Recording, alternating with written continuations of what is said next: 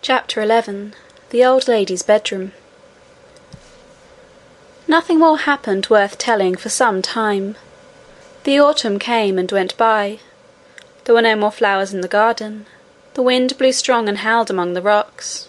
The rain fell and drenched the few yellow and red leaves that could not get off the bare branches.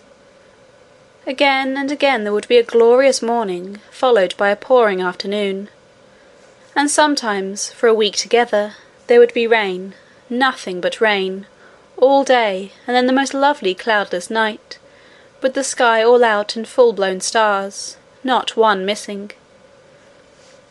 But the princess could not see much of them, for she went to bed early. The winter drew on, and she found things growing dreary.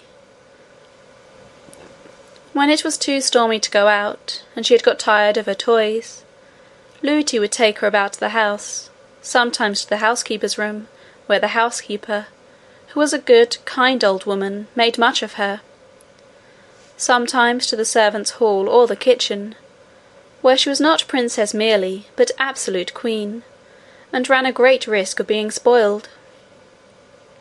Sometimes she would run off herself to the room where the men-at-arms whom the king had left sat, and they showed her their arms and accoutrements, and did what they could to amuse her.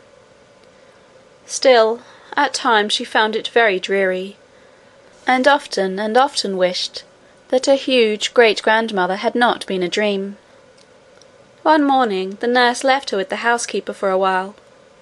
To amuse her she turned out the contents of an old cabinet upon the table. The little princess found her treasures, queer ancient ornaments, and many things the use of which she could not imagine, far more interesting than her own toys, and sat playing with them for 2 hours or more. But at length, in handling a curious old-fashioned brooch, she ran the pin of it into her thumb, and gave a little scream with the sharpness of the pain, but would have thought little more of it had not the pain increased and her thumb began to swell. This alarmed the housekeeper greatly. The nurse was fetched, the doctor was sent for, her hand was poulticed, and long before her usual time she was put to bed. The pain still continued, and although she fell asleep and dreamed a good many dreams, there was pain always in every dream. At last it woke her up. The moon was shining brightly into the room. The poultice had fallen off her hand, and it was burning hot. She fancied, if she could hold it into the moonlight, that would cool it. So she got out of bed, without waking the nurse who lay at the other end of the room, and went to the window. When she looked out, she saw one of the men-at-arms walking in the garden, with the moonlight glancing off his armour. She was just going to tap on the window and call him, for she wanted to tell him all about it, when she bethought herself that that might wake Lootie, and she would put her into bed again. So she resolved to go to the window of another room, and call him from there. It was so much nicer to have somebody to talk to than to lie awake in bed with the burning pain in her hand.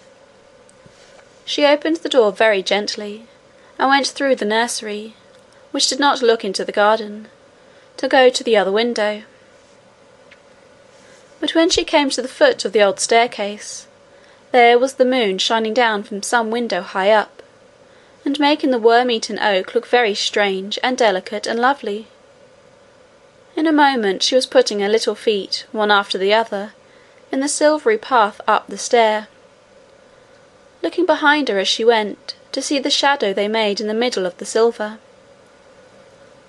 Some little girls would have been afraid to find themselves thus alone in the middle of the night, but Irene was a princess. As she slowly went up the stair, not quite sure that she was not dreaming, suddenly a great longing woke up in her heart to try once more whether she could not find the old lady with the silvery hair.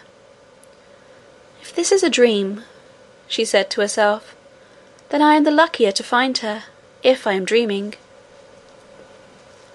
So up and up she went, stair after stair, until she came to the many rooms, all just as she had seen them before.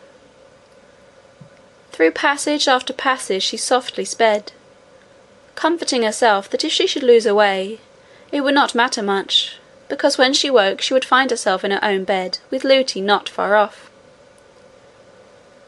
But, as if she had known every step of the way, she walked straight to the door of the foot of the narrow stair that led to the tower.